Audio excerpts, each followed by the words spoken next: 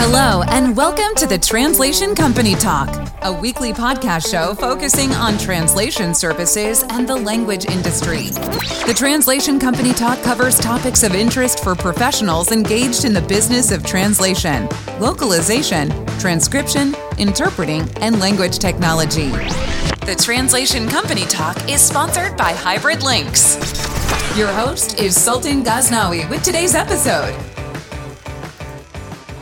Hello and welcome to this episode of the Translation Company Talk podcast. Today I have invited Carol Velandia to speak about language access for minority and underserved communities. It is the most fundamental challenge and the reason for the existence of the translation and interpreting services. Carol Velandia is the founder and CEO of Equal Access Language Services LLC. She is an expert in the areas of language access policy and negotiation and conflict resolution. She provides advice to companies and organizations that are seeking to make meaningful cultural changes in their diversity and inclusion policies. Carol has set out to disrupt the concept of diversity, equity, and inclusion by incorporating language access as a key component. She helps her clients navigate federal and state-specific regulations and comply with key elements of service delivery to the limited English proficient population. She assists in the design, planning, and execution of language access plans for companies of all sizes, enabling them to meet culturally and linguistically appropriate standards and abide by regulations designed to uphold civil rights protections and guarantees. Carol serves as an adjunct faculty member for the graduate program in interpretation and translation at the University of Maryland, College Park, and for the master's program in social work at the University of Maryland, Baltimore. Carol is the creator of Language as an Equalizer program, a program aimed to professionalize the human sciences that provide services to the LEP community, and of the award-winning video Saving Lives in Many Languages.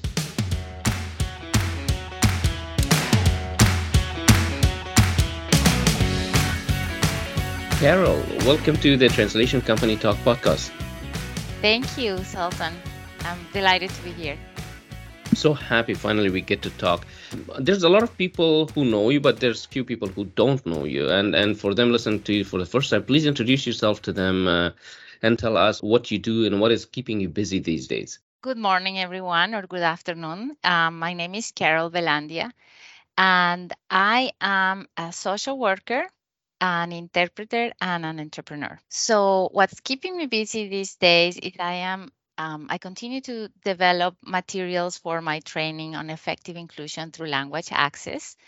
I want to formalize this training, and that is connected to the topic that we're about today, which is language access, right? I founded the company Equal Access Language Services about 5 years ago because I wanted to combine sort of all the different knowledges that I bring, right?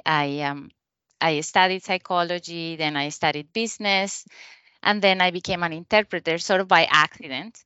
And then I realized that there was this big problem with people that didn't speak English and were not able to successfully access medical services. That's how I started. And so this sparked my interest, and I decided to study social work. And all the work I did in social work, all the papers I did in social work were related to language access. And that's how I ended up creating my company, and that's where I am today. So thank you for that introduction, Carol. You have an interesting story to share, and I'm interested to hear that about how you joined this industry. Obviously, you had some foundation from your studies, but what motivated you to join this industry? And please tell us how you decided to start your company and stay within this industry. Well, it was through an experience. I worked for many years at one of the largest hospitals in the US in the international department. And I work primarily, well, at first I worked with international patients and was in marketing and nothing to do really with language barriers or language access. But because I needed to, well, the hospital wanted to sponsor my green card, and they needed to justify sort of like a work that was more in demand or more urgent, or that only I could fulfill. And so they transferred me to the language access department, completely different kind of work that I did before.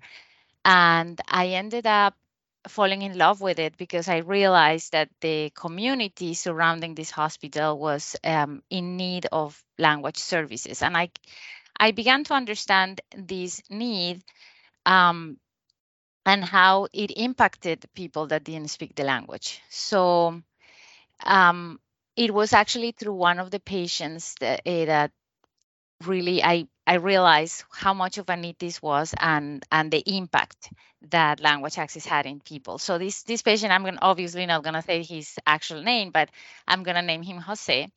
He was from El Salvador, and he was fleeing violence in his country of origin. He was being persecuted by the gangs, and he decided to come to the United States to save his life, right? And he actually took a journey that maybe many people know about, the La Bestia, which is a freight train that ends up um, killing people, really, because it's not because people jump on it out of desperation and do the journey in Central America to try to come to the United States. Well, he took this train, and arrived to the States just to be deported again. So he obviously needed to save his life, comes back again, and he goes through the desert this time. And then when he arrives to the United States, he was able to stay, but he after he suffered all of these different uh, types of violence, and then uh, poverty, and all these different challenges that he had just in the way to come to the United States, he gets sick, and he comes to the hospital at some point, and he's turned away. And this is what he tells me. He's turned away because they didn't have an interpreter that day. So by the time I met him, 2 months have passed from that last appointment. He was really, really sick. And it made me think of how important is our health, and how our health is our most important asset, and how language barriers can really mess with that in the United States, right? So I was so shocked by what he was telling me because, I work in one of the best hospitals in the nation. So I was like, how are we doing this? And that really sparked my interest and my desire to do something beyond my role as an interpreter. And as an interpreter, you are very limited in what you can do in terms of advocacy. So I pursued further education, studied social work, became the most obnoxious student during my social work years because all I could talk about was language access, and the limited English proficient population. Develop every paper on this, and became known in school like sort of like, yeah, the language access person, the language access lady. And so, but that's how it started. And then I decided to create my company because I had a few clients from my interpreting years. And as I was studying social work, one of the semesters I went to India, and I didn't want to lose my clients here. So I created my company here and told them, I would like to subcontract the work. They accepted, moved to India, and that's actually how I ended up creating the company. It was not to lose my clients. And then I returned. I was like, okay, sort of deciding whether or not I wanted to pursue social work or just being a business owner. I worked for a little while as a social worker, having the business kind of like on the side. And then it took strength. I was asked to teach about how to work with interpreters for the state. And I did that. I created this training, and then it became a bigger and bigger thing. And so I decided to become just an entrepreneur and try to combine all these knowledges into my business. So it's been 5 years since I created the company, but it's been really only a couple since I became like a full-blown business owner. Well, you have to give yourself some credit, Carol. I mean, in our industry, especially in ALC, you come across as an expert in language access, and that's something that I think is a human right in a sense, because people who cannot understand each other cannot access basic, basic services, whether it's health or education and so forth. But I'm interested to hear a little bit about what has stood out to you from the time that you came out of academia, out of your education in terms of social work, and where you saw and you advocated for language access until today. What has stood out to you as a significant event or evolution in this industry that basically you think about in the, whether in a negative or in a positive way, it impacted you somehow? Technology, obviously. And the main event that has happened in the last few years, when I after I created my company, was COVID, right? And COVID really impacted everyone, and very especially those with limited English proficiency and indigenous languages. And I remember I had been only with the company, sort of like not doing anything else but the company for less than a year when COVID started. And I was like, wow, how can I leverage the available technology? And that's how I came across different apps that made it possible to have 24/7 service, um, and telephonic and video remote interpreting. So that was a big thing, a big point of inflection, I think, for me in my business, and I am sure for everybody, right? That we needed to have these services on a regular basis, and so I jumped on it. Definitely COVID, because it made me think, conceive my business differently, and jump on the new technologies that were available. So, and understanding how technology is an essential piece of providing successful services 24/7, because ultimately what I'm trying to promote is the idea that language access should ubiquitous. It has to be available 24/7. It has to be everywhere, sort of like the Purell fight COVID, right? Language access should be an integral Right. part of every business and every kind of effort. Carol, today I have invited you to speak with me on this podcast about a very important topic. Obviously, it's dear to you, and it impacts a lot of people in the United States and, frankly, most of the Western Hemisphere. Language access is an important issue, and that continues to create challenges for diverse communities, immigrants, and all kinds of people who are joining the American, bigger, larger community. Please give me some background on this topic. Where is the problem? What solutions are available, and where are we headed? Yes, well, we have a really interesting background on this because our country has never been monolingual, right? Since the time of independence in 1776, we have had a significant portion of the population that spoke a language other than English, right? We had about a fourth of the population that spoke German. And then, so we have a really, really rich history of multilingualism. Then, when the Louisiana Purchase occurred in 1803, for example, a third of the population in the United States spoke French.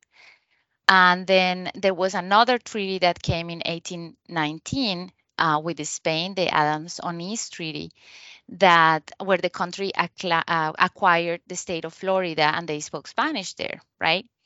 And then later, there was yet another treaty, Guadalupe Hidalgo, with Mexico, where the United States annexed the state of California, Nevada, Utah, New Mexico, most of the state of Arizona, Colorado, and parts of Oklahoma, Kansas, and Wyoming. And they spoke Spanish and multiple indigenous languages.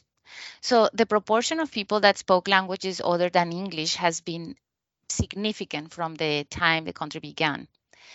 And another thing is that our founding fathers were visionaries, and they decided not to have an official language because we have been always multilingual. And naming an official language was just a way to promote conflict in our territory. So, having this in mind, I think it's important for people to understand this part of our history, because there are a lot of um, biases, and there's a lot of prejudice also about the fact that people that come here don't learn English. And in fact, every time I give a talk here in the US, there is at least one person that asks, well, why don't they just learn English? And I think that's part of the problem with our having with us having a blockage with embracing language access is because we think the solution is simply to learn English, right? So we need to understand that the U.S. has always been a country with high numbers of immigrants. Immigration is part of who we are, and that's the one thing that has not changed in our history, is that we have always have influx of immigrants. There is an ebb and flow, but there is always immigration. And now in modern times, what's the background, right? Well, in 1964, with the civil rights movement, Title VI was created, which specifically prohibits discrimination on the basis of race, gender, and national origin. And national origin is a proxy for language. And this means that any program that receives federal funding is required to provide equal access to those programs to eligible citizens, regardless of their race, religion, or national origin, right? Then in 1974, the Supreme Court case, Law versus Nichols, ruled that the San Francisco United School District was violating the civil rights of the Chinese ancestry students by denying them meaningful opportunity to participate in public education programs. And then fast forward that to 2000, President Clinton issued then Executive Order 13166, which is a guideline for organizations to design meaningful language access. And as recently as 2021, the government issued yet another executive order. This time is 13985, which is focused on increasing equity in all federal programs and sort of to remove all the barriers for the underserved communities. And it promotes efforts to remove the systemic barriers and provide equal access to opportunities and benefits. So we have not only a very rich history of multilingualism, but also pretty robust laws and regulations. Not to mention, and I forgot to mention perhaps the most important one, is the Americans with Disabilities Act, that also ensures the right to interpretation services for deaf and hard of hearing communities. So that's the background, but the problem starts with us, right? Thinking that there is only one solution, and not understanding the complexity of our community and the diversity of our community, and not having tools to actually include them effectively. And that's why I created that training that I mentioned earlier. Thanks so much for setting the stage, Carol. That was very detailed and very in depth, but that's eye-opening. As I said, I know you're very passionate about language access and to make sure that people receive information in their own languages. Then basically that's tearing down the barriers. Can you give me a sense as to where this problem emanates from today? I know funding, as you mentioned, has significantly increased. Regulation is playing a major part here. And across different levels of government and across different sectors or industries, we see that there is a lot more awareness about this. But where do we see a persistence of this problem today? Excellent question. So you mentioned funding, and I want to describe that part of the problem with language access and the impact of lack of language access is quite invisible, in the sense that it's hard to measure or impossible rather to measure a negative, right? Like what happens if there is no language access. So a lot of this a lot of this gets unmeasured. So let me describe at least part of the problem in healthcare, for example, which is perhaps where there is better documentation and research. Healthcare accounts for a fifth of the US economy, right? Between 25 to 40% of healthcare expenditures are considered wasteful spending. There was a study done by Donald Berwick and Andrew Hackbarth, and they describe that this spending comes from at least 6 different factors, but the majority of the expense comes from just poor healthcare practices, among which is not providing language services or failures in care delivery and care coordination. right? They mentioned 6 different categories, but these two ones are the ones that I want to talk about, because that's where things like patient safety are involved, right? And language access is a key part of patient safety. I'm not sure how many hospitals realize this, um, but I hope I hope they begin to realize how patient safety and language access go together. And just a parenthesis here, language access is usually put under patient satisfaction or under some kind of administrative role, right? And I really think that if we connected patient safety and language access, we would probably avoid some of this spending. So anyway, this accounts for billions of dollars a year in wasteful spending. And the interesting thing about what they mentioned in this article is that the majority of all these expenditures come from just 5% of the patients. And these 5% of the patients are usually the patients that are underserved and the ones that have language barriers. So if we don't pay attention to to this problem, we're going to have even more wasteful spending. Mm, so we many people are perhaps very concerned about the expense that language access is, but they fail to realize that there is a bigger expense without language access. Carol, about that, how does lack of language access or without having access to this specific service, how does it affect the minority community? What does it mean as a direct impact to them? I know you mentioned that there's no studies and it's hard to measure that, but what are some of the visible and obvious things that could happen if communities cannot get basic healthcare or education or government services available to them in their own languages? Well, for clarity, there are studies. What I meant to say is that people fail to measure what happens without language access, right? But there are studies about the impact of language barriers. In fact, if you are limited English, you are 4 times more likely to experience severe temporary harm at a hospital. And that's why I was thinking and saying that it is a patient safety concern. Um, so a person without English, um, it's worse off than an English speaker. So 4 times more likely to experience severe temporary harm at a hospital compared with English speaker.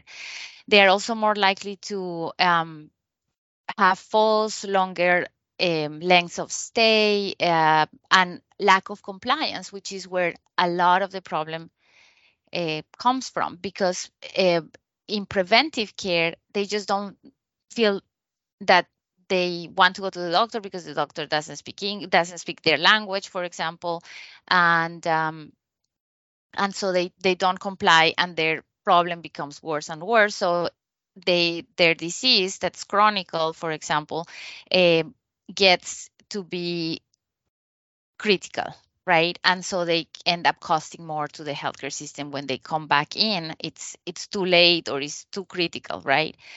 There are other aspects in other industries or in other kinds of public services. For example, if you don't speak English, you are more likely to confess to a crime you didn't commit, right? Because there is no constitutional right for a limited English proficient person to have a language interpreter during an interrogation, right? So that is another impact. And not to mention the impact on education and the new immigrants or the children of immigrants that have language barrier, how that impacts their education. And let me also ask you about the impact of language access on the host communities in terms of economic participation of newer immigrants coming into our country. If they had more language access, would they be able or participate more in our economy by finding better jobs, by contributing to solve problems that they cannot solve due to language problems themselves? I'm not just talking about the contribution of the host community or the American community, but also of the immigrant community, the minorities that are coming in. Oh yes, like if we were to have more tools, language access tools, we could take full advantage of their knowledge acquired in their countries. We have a lot of immigrants that come to this country that are experts on something, but can't express or can't use their expertise because of the language barrier. I was just talking to a friend yesterday. She's very involved in education and advocacy in education, and she was telling me about this precise problem, how there is such a lack of teachers, for example, in the US. And her sister, who is a teacher, she comes from Chile, is a a professional teacher. She could join the workforce. My friend owns a bilingual school, and but her teacher can't be a professional teacher here because of the language barrier. So we were talking about how this is impacting, not only our society, but all the professionals that come here with ready knowledge to put to work, but they can't. Carol, we talked about education. Let me actually ask you to give me some details on that and add some context. Can you tell me how does language access or lack thereof manifest itself in the education sector? What type of impact it has on students, their parents, the teachers, and the school environment as a whole? Okay. Well, I first of all, I must admit that this is where I have the least amount of experience, but I'm going to tell you from that experience and some of the research I've done. But first of all, we have the largest number of immigrants in the world. About 44 million people are immigrants in the US, right? And that is just as big as the country of Argentina.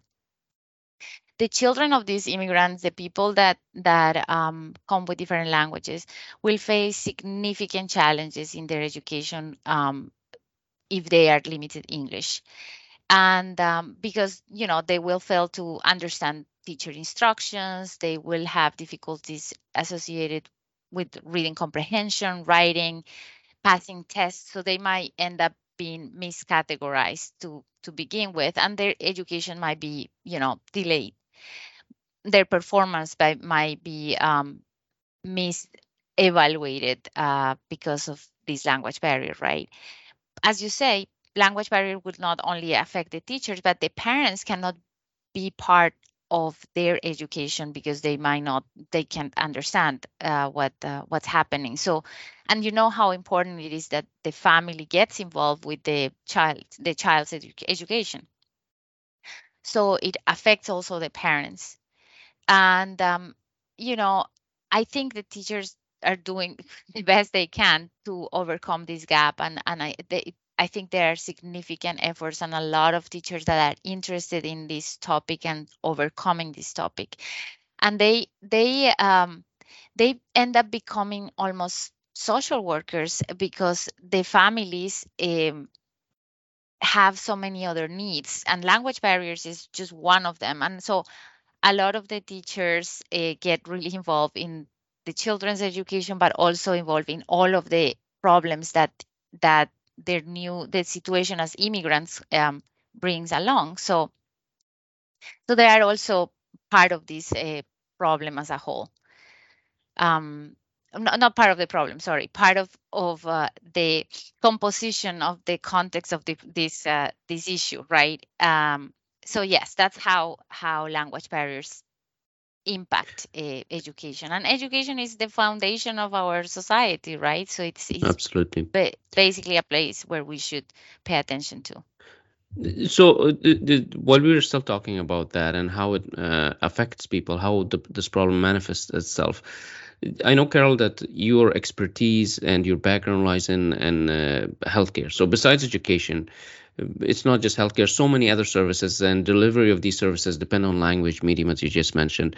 So, and the pandemic being such a recent event that's still fresh in our minds, how does this problem actually affect the healthcare service delivery, the medical society as a whole, that community? How do they handle with how do they grapple with this problem as a whole? And is there a solution in sight? As far as healthcare, for example, we I think that they there are a lot of good good tools for healthcare, right? Starting with legislation, well, we have Executive Order 13166 that details how to implement a language access plan, basically, or how to implement Title VI, basically, and it helps hospitals understand what is their requirement, the level of responsibility to the limited English proficient population. So they have that available, right? And the technology and the industry has been a part of making it possible for the hospitals and the healthcare systems to deliver this service quite successfully because of technology, and that's a big part of making it a 24/7 kind of service. Um, so the tools are there, but then the level of understanding and awareness is not there. And this is why I think we should. So we currently are presenting the solution, right? This is your solution for language barriers. You have a professional translators, sorry, professional interpreters, and the industry is attuned with these issues, right? And they are offering the solution. Um, but I think that until there is a change and a shift of understanding from the professionals that use the language services, and they become involved in the sense that they are part of the problem also, is not. I mean, in my experience, the way language barriers were approached was like, oh yes, those people that don't speak English, and we have to solve the problem for them. But we have to understand that we have to solve the problem for everybody. That the medical community, the healthcare providers are part of the problem and the solution, meaning they have to really understand how it works and understand that they will face a limited English proficient person or a person with a limited English proficiency at some point, right? It's not language access should not be conceived as something that maybe one day um, somebody will need it, but as an integral part of any kind of effort, any kind of training, especially when we talk about corporate training and diversity, equity, and inclusion training, and we never get to talk about language barriers as if they didn't exist, right? We have to train people, healthcare professionals on this, right? And in fact, shameless plug here, but this training that I described, effective inclusion through language access, I proposed it to the University of Maryland for the different public service professionals, doctors, nurses, social workers, dentists, pharmacists, and lawyers, right? The future professionals, and several of those schools accepted the program, and we are going to teach it in spring 2024. And I'm so excited because that's where we need to start changing our consciousness with regards to language access, is at that level when the people are training to be professionals. So that's part of the relief that I see inside, besides the technologies and but the other piece is for the people that with limited English proficiency that understand that they have a right to effective communication and advocate for themselves. We do a lot of advocacy on their behalf, but I wish we would tell them, you have this right, advocate for yourself, because if they knew they had that right, I can guarantee you they would be more vocal about it. There are plenty of resources online.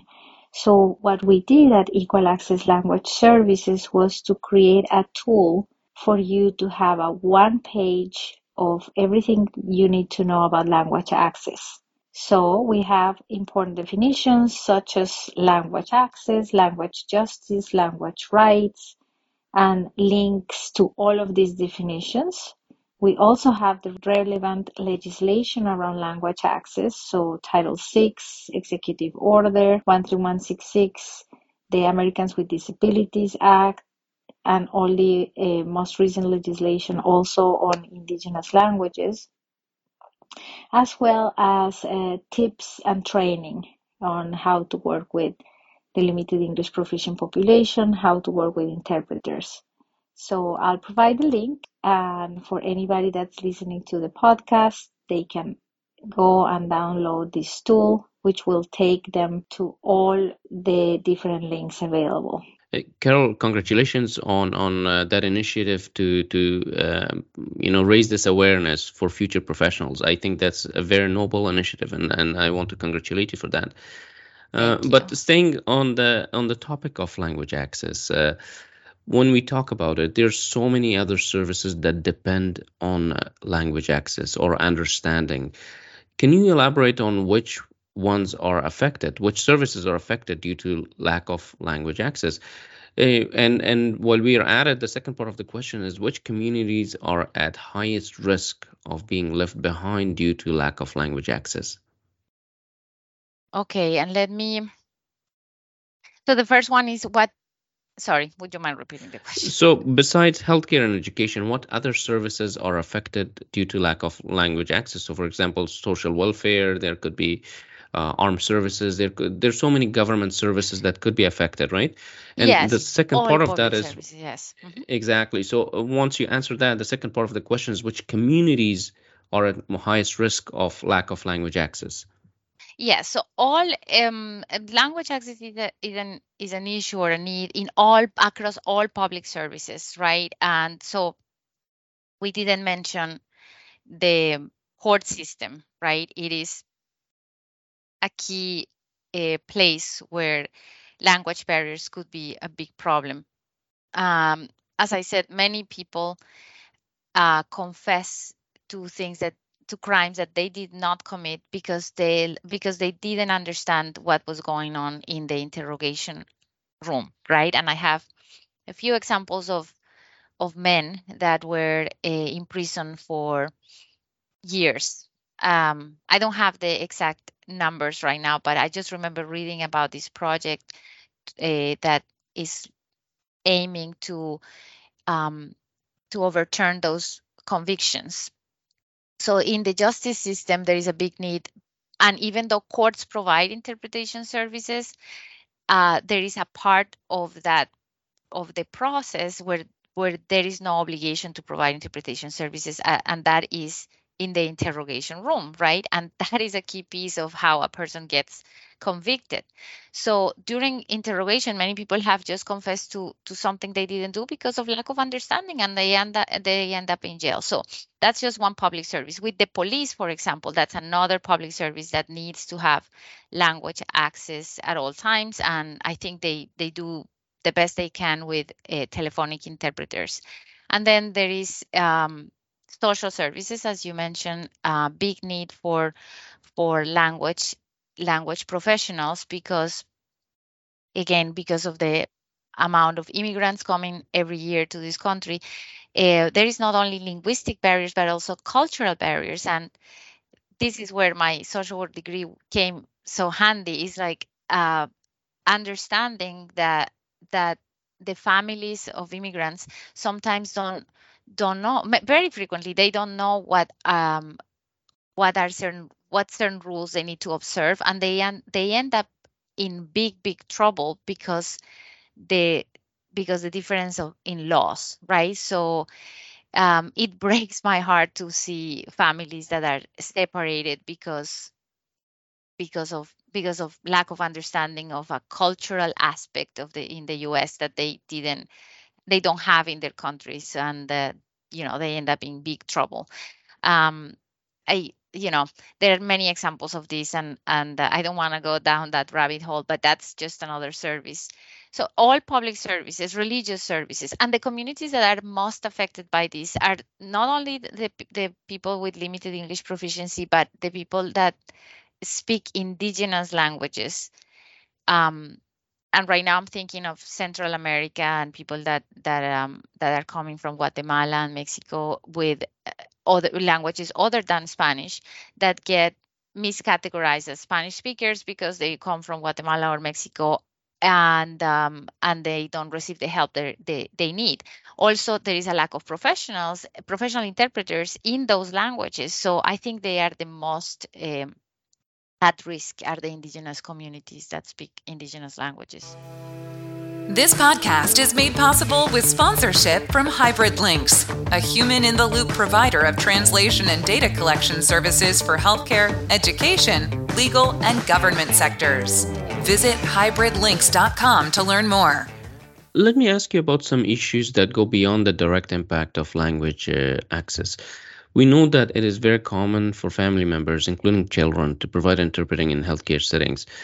How does that affect families and communities? I mean, these people, first of all, there's issues with privacy, but then there's also issues, things that they shouldn't know or they shouldn't be exposed to. Can you talk about that a little bit? Yes, I mean, people fail to realize that if you ask a child to interpret highly complex vocabulary, that interpretation is not going to be accurate, and not to mention, as you said, the trauma for the child. Imagine a child having to interpret for their mom that she has cancer or an awful disease, right? And thankfully, that didn't happen a lot in the hospital I used to work for, but it did happen, and I saw this problem happening with a family that I think spoke a Thai or some language that there was not available at the moment, and there was this child interpreting at an eye clinic, and I mean, though that vocabulary is something you study for. So asking a child to interpret is tremendously unfair for the child, because you put them in a position to, you know, uh, to hear things they should not be hearing, and also you don't do well by the patient, because the patient is not going to have the level of information that they need. And you're not going to be doing well by the doctor either, because the information coming back to the doctor is also going to be deficient.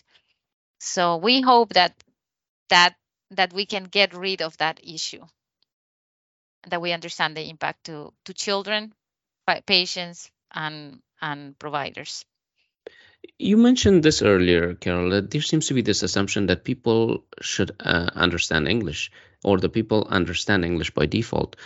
And when they look at foreign languages or languages of other people that are non-English, they assume that funding should be allocated for languages of highest demand, highest volume, and in some cases, several priorities fight for the same number of dollars. So you have, for example, language access, but at the same time, you have problems such as security, environmental protection, and so forth. When decision makers think of language access, how can they justify allocating that funding to this specific priority, which is language access? How does it compete with other priorities? Yes, well, I think the problem needs to be understood from the equity perspective, right? And I think that this is what the latest executive order to advance equity is so important. I think that, for example, if we consider the $102 billion that are spending wasteful healthcare, or wasteful in expenditures in healthcare because of language barriers, should sort of ring a bell in the decision making process of like where we should allocate the majority of the funds. Because if we have all this money, $102 billion in wasteful spending, why don't we invest much less than that amount in solving the problem of language barriers that account for part of this wasteful spending, right? And the other thing is, you mentioned how this allocation gets or it gets put towards the languages with highest diffusion. I think that we need to invest actually in promoting the professionalization of interpreters in indigenous languages, for example, which account for the most disadvantaged population, right? We should probably invest in indigenous languages more so than Spanish and Mandarin and other languages um, that are already kind of set, right? I think that these hidden costs in healthcare and the idea of providing better quality of services will have a positive economic impact, right? And being that healthcare is such a large part of our economy, where we can also have the highest economic impact here, right? And we can change. This is where we can change our practices, and the funding should go proportionally to this service. I'm a big advocate to investing in healthcare, but that's not to say it shouldn't go to education or the court system. But healthcare is where. Remember, I conceive our health as the most important asset. This is all we have. Especially immigrants, all they have when they come here is their body to work. So they need to be healthy, and that's why I promote investing in healthcare, these resources in healthcare. Thank you, Carol. Language access is, as you said, not just a priority for the public sector. All aspects of life depend on it somehow. Private sector is chronically affected due to lack of language access. In fact, most people in the private sector assume that everybody speaks English. Customers of large companies don't get communication in their languages. What is the private sector's role in ensuring language access for users of services and products? Hey, I'm so glad you brought this up, Sultan, because this is exactly what we're focusing on in my company, is to try to bring language access beyond the public services, and as you mentioned, underscore the need for language access in the private sector as well, right? So as I mentioned, we have adopted the framework of diversity, equity, and inclusion because the private sector is very invested in such practices. I bet you have heard about diversity, equity, and inclusion 10 times before you hear about language access specifically.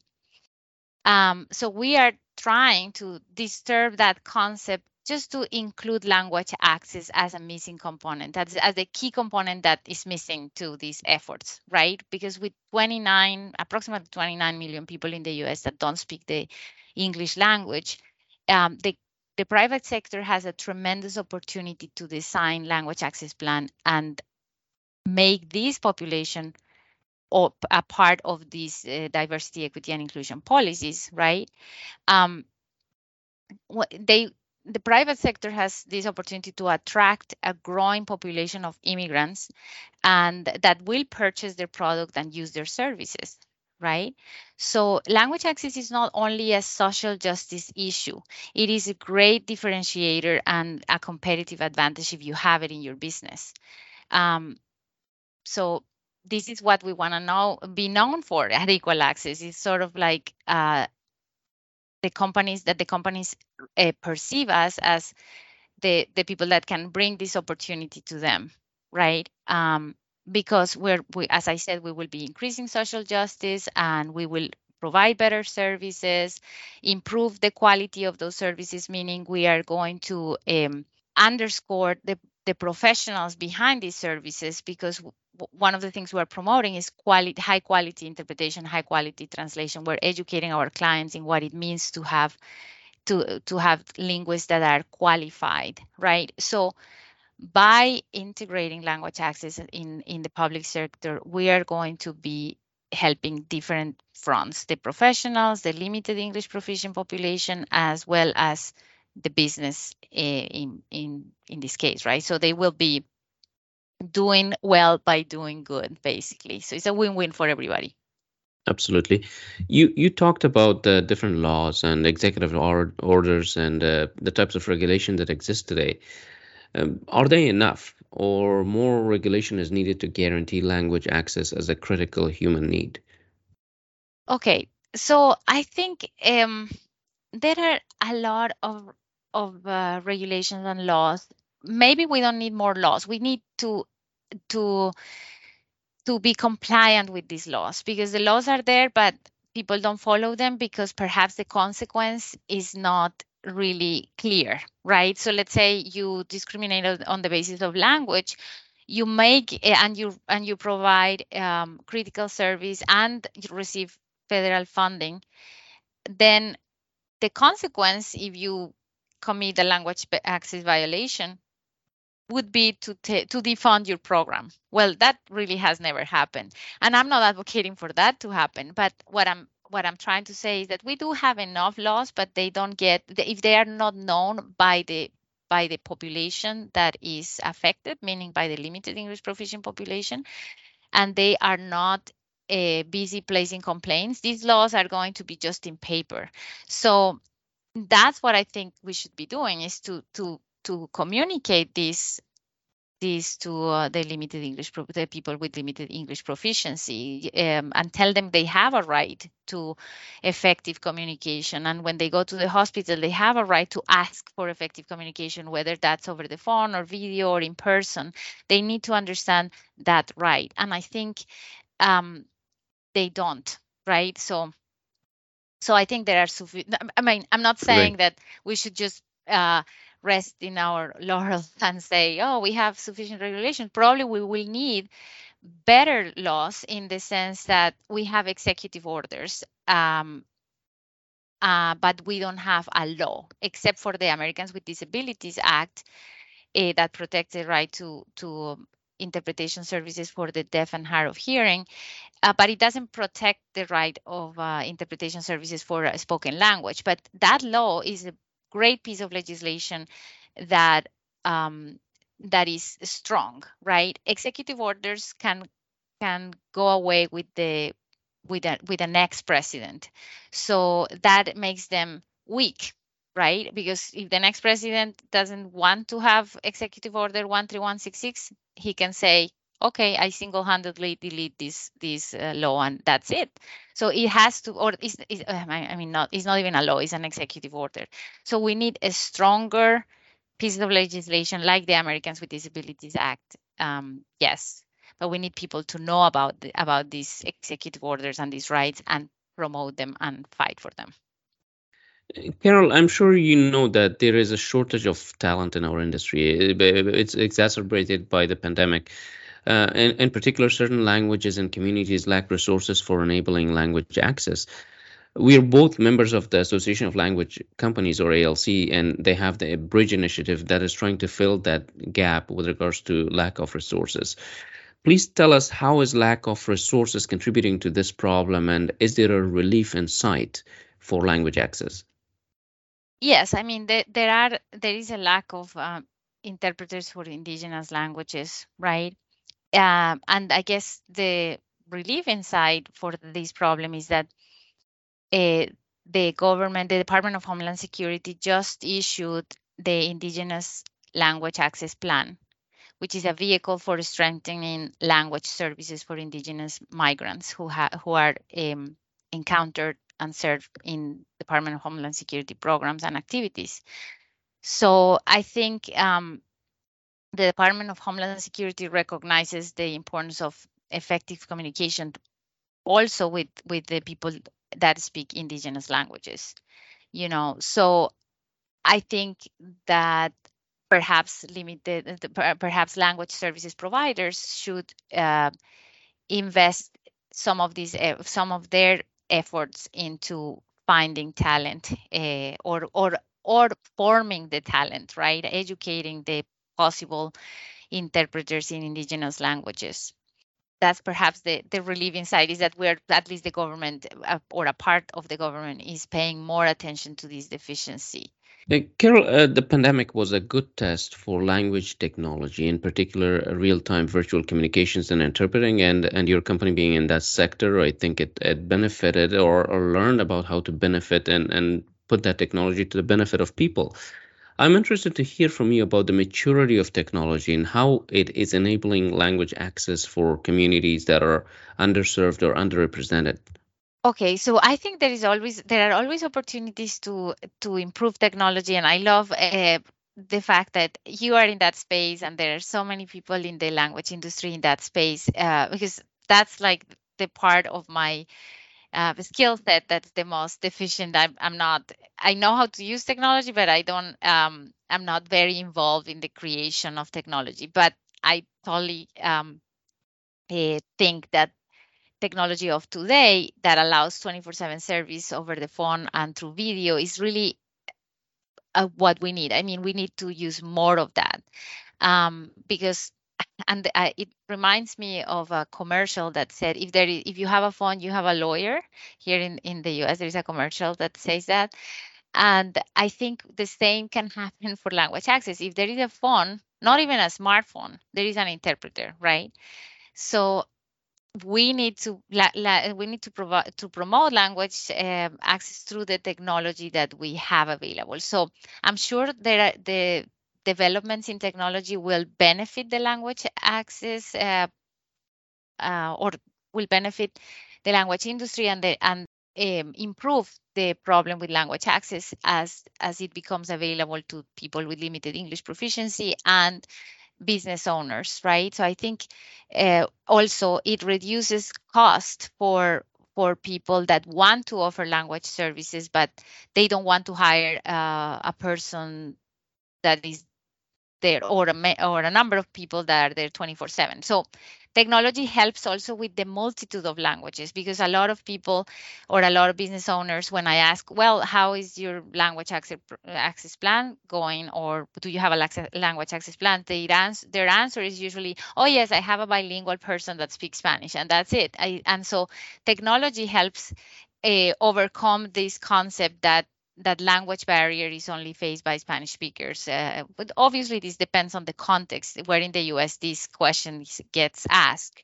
But in general, people think like, all I need to solve my language access problem is to hire a bilingual person. So technology is a beautiful offering that says, you know what, you actually can have as many interpreters as you need 24/7 in 200 languages. If you have a phone and you sign up to my services, we can offer you this the language access, right? Carol, can you talk about the responsibility and the role of language service companies or LSPs to address the need for language access? I mean, we are the enablers of this capability for government enterprises and so forth. Your company is at the forefront of this topic. I mean, it's trying to solve this massive social problem that we are facing. Please describe how does the industry can help to fill this gap? Well, the industry has a tremendous opportunity with the language access framework. Um, First of all, language barriers are universal and also contextual. So every time you go out of your country, you're likely to face a language barrier, right? So this is not only for language companies in the US. This could be applicable to anybody. But we need to adopt a broader framework to conceptualize our business. So we should promote the idea that we're offering language access as well as access, right? Which is a much bigger and important framework than saying we provide translation services, we provide interpretation. The problem is we're perhaps a little bit ahead of the curve, as the concept of language access is not even generalized. And I didn't realize this because I am involved in language access. I think everybody knows about language access. But a friend of mine from the industry, who's an expert in technology and app creation, made me notice, and also an expert on SEO. He made me notice that, you know, language access is not necessarily a widespread concept. And the language industry needs to make language access a widespread concept. Every time you talk about your business, talk about language access and how you are solving that problem. So if we take a bigger view of the problem, and that's how we sell it to our client, then we are changing the culture around language access. So I think that's our responsibility as language services provider, broadening the framework. I would like to learn more about the role of lobbying and gaining decision maker support for language access. I know that Dr. Bill Rivers is doing a tremendous job on behalf of the industry, has been doing it for years, and ALC has initiatives in place such as ALC on the Hill that we recently took part in. How would you characterize the efforts of our industry in ensuring language access? Well, let me send a greeting to Bill Rivers and a shout out. He's another very passionate advocate for language access, and I admire him very, very much. And he's doing everything he can to involve the language industry in lobbying, right? And I also want to commend you, Sultan, for being part of those efforts. I remember last year when we were in the Hill promoting this. Uh, Yet we need to increase these efforts. So I would describe them as petite. We, in the sense that we all need the numbers for these efforts. I really hope that all the members of the ALC attend the On the Hill event, right? Not just a handful of people that are working on advocacy. We need to understand that advocating for this right is the best thing we can do for our own business, right? So hopefully the numbers increase on this, and that we all participate in this effort and attend to the Hill. And it should, and again, it should be open to all language companies, not only in the United States. When we go to the Hill in the United States, we should bring companies like your company from Canada, from other places in Europe, Asia, Africa, South America, because the importance of language access is not only local or social justice related. It's also important for trade and a plethora of aspects, in commerce, etc. So I think the more people attend the advocacy event, the more companies attend, the better picture we can offer our legislators and the more awareness they are going to have. Carol, for those of us who are in decision-making positions and don't know what actually language access really looks like, and you being an expert here, are there examples around the world where language access has been implemented successfully that serve as a good example or template for our communities? Well, yes. I mean, I haven't studied any one language access plan in a specific country, and but I can tell you that I am part of the Global Coalition of Language Rights, and I am getting to interact with a lot of people from different countries, and sort of hear what their programs look like. And I would mention that, for example, Australia has really developed these language access efforts as deeply as possible. All Australians have the right to communicate and engage with the Australian government and other essential services, irrespective of their first language preference. Their English language ability and their cultural and linguistic backgrounds, it don't matter. They can always engage in the government programs. And this is another country that has a rich cultural and linguistic diversity, just like the US. I think, for example, my experience in India with over 23 official languages was very positive, in the sense that, well, not at the very beginning, because the first part of the year when I lived there in 2016 and 2017. I saw signs only in Malayalam. I live in the south of India, but then they started putting signs in English, and they have um, they have they have English, Hindi, and the state language has to be displayed with all the signage. So I started to see that more of that in 2017, because I felt illiterate when I was living there in 2016, because there were just a few signs in English. Now I would say that problem has been solved. But honestly, I think the US is doing the best they can. I also admire Canada for the way they approach language rights and language access. I don't know it in depth, but and it's definitely one of the countries I want to study in this pursuit.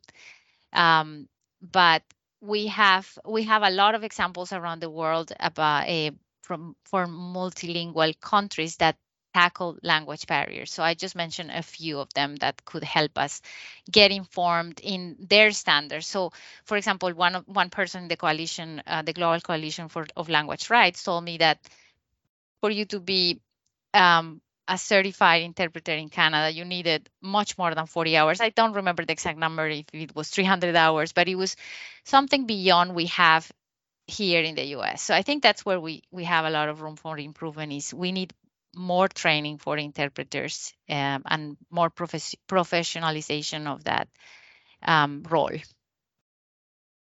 Carol, what are your thoughts and advice for decision makers that are thinking about language access but haven't prioritized it yet, or for their areas of service delivery?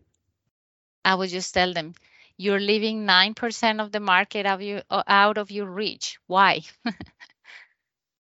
I mean, yeah, there is no reason why we're not trying to include that market into our efforts. Very simple yet very effective. As we reach the end of this conversation, Carol, I would like you to say a few words about the importance of language access and the opportunities in this area for language service companies. I think that true inclusion can only be achieved if we all have equal access. As the late Ruth Bader Ginsburg, U.S. Supreme Court Justice, said, if we want to be true professionals, we need to do something outside of ourselves, something to repair the tears of our community. Persons with limited English proficiency have been marginalized partly because their affliction is invisible. However, we can change effectively when we raise our level of consciousness around language access. So, as language services providers, we have to take advantage of this opportunity and try to fill this gap. And we need to create more spaces to train the people that join our industry and help our clients be educated on language access. That's what I think is meaningful for us as industry or the language services space. Carol, that was a fantastic conversation, and what a beautiful story about how you started and how you're involved and how you're making a difference in the lives of so many people. I'm really impressed with how you found a problem and creatively came up with a solution which is not just your business today, but helps people live better lives as American residents and citizens. Language access indeed improves quality of life, as you just mentioned, and I hope we can continue this conversation in the future. In the meantime, I wish you all the best with your initiatives and your drive to help people through language access. And with that, I want to thank you for your time to speak with me today. Thank you, Sultan. It was an honor for me to be here. As you know, you are a person I admire and I follow, and I want to thank you for the opportunity to bring this about and talk about language access, which is my favorite topic. Okay, it's time for my roundup of the interview and my analysis as to what has been discussed.